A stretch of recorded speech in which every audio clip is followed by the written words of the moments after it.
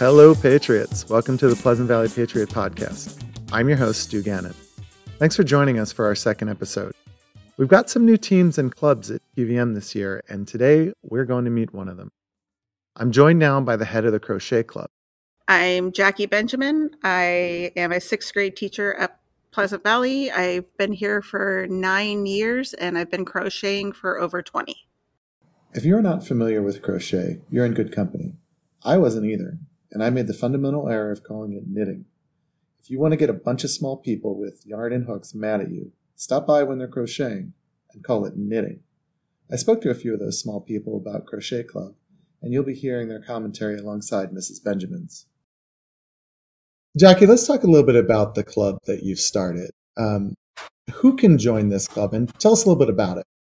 Anybody 5th grade to 8th grade can join the club. We meet once a week, and we work on the basic skills of crocheting that you need. And at the end, the last week to 2 weeks, we start reading patterns and trying to have a completed project that you can take home and share with your family. What kind of person do you need to be successful in this club? Are there certain personality traits that someone should be looking for or you'd be looking for in a member? The biggest personality trait would be don't take yourself too serious and be willing to make mistakes. You will not get everything the first try. We're 5 weeks in, and there's still some people working on the very first stitch we learned. For me, it's just trying to figure out, the new stitches. Because, most of the time when she introduces something new, I'm like, nah, I ain't doing that. Because I'm still on the first stitch, and I don't want to do it. But be willing to try, be willing to make mistakes, be willing to not give up, and know that it's easy to start over if you do. I have never done crochet before, and it was kind of hard to learn because you have to memorize all the stitches, and you have to, really learn something that you've never learned before. And for those of you listening, those traits, things like perseverance and growth mindset, will help you everywhere, not just when you are part of the Crochet Club. So what can a club member expect to get out of their time with you on Tuesdays? We start out with reviewing a stitch that we learned the week before. For some people, you will be on that stitch again that week, and I luckily got a helper this time that is going around individually and working with people. Those people that are ready to move on, we tackle the next stitch, and we try to do several rows of that stitch, and eventually it builds into a final project, which at this point we're doing a washcloth that incorporates all 3 stitches that they have learned over the last 5 weeks. Excellent. I will be expecting a monogrammed washcloth to show up on my desk at some point. That would be It would be. It'd be fun. Great for me.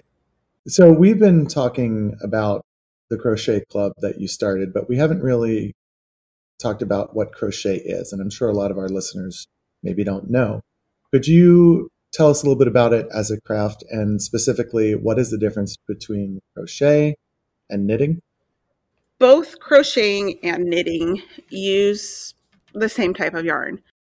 At the beginning, I didn't know there's a difference between knitting and crocheting, so it was really funny when I realized, you only use one hook instead of 2. But when you're crocheting, you have a single hook, and it's a long, basically in some cases a stick with a curve on the end that is in the shape of a hook. And each hook is a different size and represents the size of the final product or the hole that it's going to place in the pattern. The bigger the hook, the bigger the holes will turn out. So if you've ever seen a granny square, a lot of grandmothers and other people have made blankets, and they're the squares that are around. Those are done with different size hooks to get those different size holes. Crocheting comes out a little bit thicker than if you're knitting. When you're knitting, you're using 2 needles.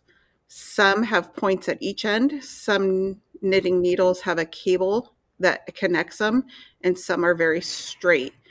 And with knitting, it comes out thinner, but it's harder to fix your mistakes if you make. Knitting tends to look more like what you can buy, the sweaters you can buy at the store, where crochet gives it a little bit more character. It is a little bit easier for beginning people on yarn. My family teases me that I haven't been able, I kept saying couldn't knit. And just because I had to find the technique that worked out best for me. But overall, the big difference between the two is how the finished product looks and the tools you're using to make it. So when you say holes, do you mean spaces among the yarn in the weave Yes. that you're making? Depending on the size hook you use, it leaves bigger or smaller spaces, or bigger and smaller gaps between each of the different stitches. It just depends on some patterns you need those gaps, some patterns you can't have any gaps at all. So you really have to figure out the best needle or hook for your project. And a lot of times the yarn will tell you the recommended size hook, but that's not always the best one for the project. Do you typically use the same hook for the whole project? Yes. For crocheting, you do. Knitting, you can switch between sizes depending on what part of the project you're on. So you just have to be sure of what your final product is going to be size-wise, and then you can choose the correct hook. And a lot of times if you're following a pattern, they will recommend a hook size. And then they get into what is called gauge, which is you make a sample using whatever they say if it's a certain stitch. And it should, if you are following their pattern, the gauge should come out a certain size that they'll tell you what size it is. And if it doesn't come out that size, they tell you to either go up or down a hook size until you can reach that. So it's like if it's supposed to be a 4x4 square and you follow what they said and it comes out 2x2, you need to have to go up a bigger hook size and try it again, or your project won't turn out the right size. So it sounds like you're adjusting based on what your particular way of crocheting is. Because everybody holds it different. Everybody's tension when you're holding it is a little different. And if you hold the yarn really tight, your gauge or tension is going to come out smaller than if you hold it loosely or you use a bigger hook, and then it comes out bigger, for lack of a better term. Well, I imagine that's pretty friendly to newcomers, that you don't necessarily have to be perfect, that you can adjust based on the way you do things. Yes, and that's why the project I picked for the class is one that it doesn't really matter what size it comes out, it's still usable. It's not like you're trying to make a sweater for yourself and it comes out a Barbie doll size. The washcloth, no matter what size it comes out, as long as you followed the pattern, you're going to have a finished product that you can use. For people new to this, kids that might be taking your class, what kind of terminology would they need to learn that's specific to crocheting? When we're in the class, I try to teach them everything they need. They don't have to have any prior knowledge coming in, other than maybe knowing what yarn is. That kind of helps. When we're here, we talk about a chain, which is the basic starting of any crochet project. Then we go to the stitches. There's one called a single stitch, a half double stitch, and then a double stitch. And we go through all of those. They're all abbreviated. Almost all patterns will have those abbreviated instead of written out because it takes so much room. So we go through step by step. I give them pictures of how to do it so they can practice at home. And we spend the entire 40 minutes or so, once I show them, just working on that and trying to perfect it and go from there. And there's, like I said before, there's some that were almost at the end of 6 weeks. They're still working on the first stitch. Others have started their washcloth project and we're halfway done. It just depends on personal feeling and timing. You mentioned that it's helpful to know what yarn is. Now, I know what yarn is, but I don't really think about yarn too much. And speaking to you before we recorded, I found out that there are different kinds of yarn and that makes a difference, and different kinds of hooks. Will you tell us a little bit about that? The smallest yarn, all the yarn has numbers that go with them. The smallest yarn is either a fingering or a lace yarn. And if you've ever seen the little doilies or coasters that a lot of grandmas have made, Oh, yes, I have. those are normally the lace yarn. It's one of the thinnest yarns possible. Some people use embroidery floss, which is also kids use for making bracelets. You can knit and crochet with that too, and it will give the thin look and pattern. Then there's everything from there. There's the level 1 is sock yarn. So if you've ever had a pair of socks made for you that are really thin, that would be that yarn. And it goes up to what we've been using in Crochet Club, which is a level 4, which is a medium or a worsted weight yarn. And that is the most common one you can find at almost any craft store. Walmart has it, and that's the major stock they have. And that is what a lot of scarves and hats and headbands use, that weight. And then it goes I'm picturing furry yarn at this point. Is that what we're doing? Furry yarn's a little bit bigger.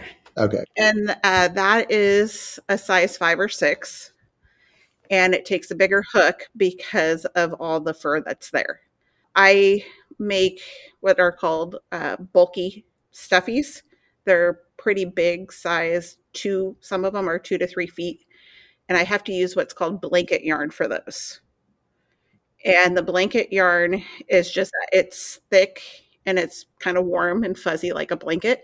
And that gives you that bigger, bulkier items.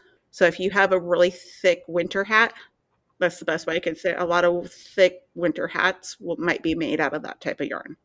So what kind of special tools and supplies would someone need if they were part of the Crochet Club?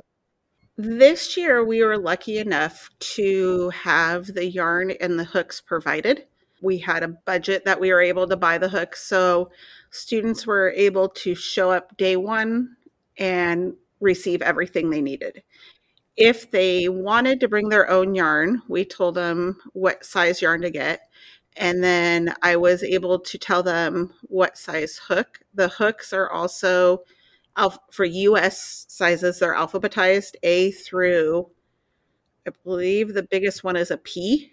And it is about the size of, I'm looking around my room trying to picture something, about the size of a whiteboard marker around. So I was able to tell those students that wanted to bring their own what size hook that they would need, and they can go to any craft store, anything like that, and then what size yarn. But for the most part, the students walked in the door the first day, and I was able to give them the hook and the yarn. They'll need scissors eventually for cutting the end of their project, and then a yarn or thick sewing needle to what we call weave in the ends. And it's basically taking the yarn back through and hiding it so it's not hanging, your finished end isn't hanging out. So do you want to tell us who provided all the materials so we can get them a plug? This year, luckily, Mrs. Leeper was able to find money in the after school activity budget. And so the school actually provided the crochet hooks and yarn for any student that was able to join. We did have to cap it at originally 15 students, but because some of them brought their own supplies, I was able to take up to 18, and everybody was walking out with the yarn and the hook. I also found in my own personal stash enough cotton yarn where every student that was here got what they call a skein, and it's just the way the yarn comes. They call them skeins. A skein of cotton yarn that they could make their washcloth with free of charge. So you guys have weekly meetings. Would you tell us a little bit about those? Every Tuesday after school for 6 weeks at this point, students come to my room if they had signed up for after school activity, and we spend from about 2:40-ish once everybody comes in and settles till about 3:35, working on the after school activity and whatever project, whatever place they are in their comfort zone. And we are doing it for about 6 weeks, which will end next Tuesday. However, there is a little bit of wiggle room in the budget that Miss Sleeper gave me, and I might be able to go a couple more weeks after spring break. I like that I get to spend time with my friends and like also be learning something at the same time. I like spending time with my friends and like staying after so we can like talk and do something at the same time and like learn something new, and it's really great.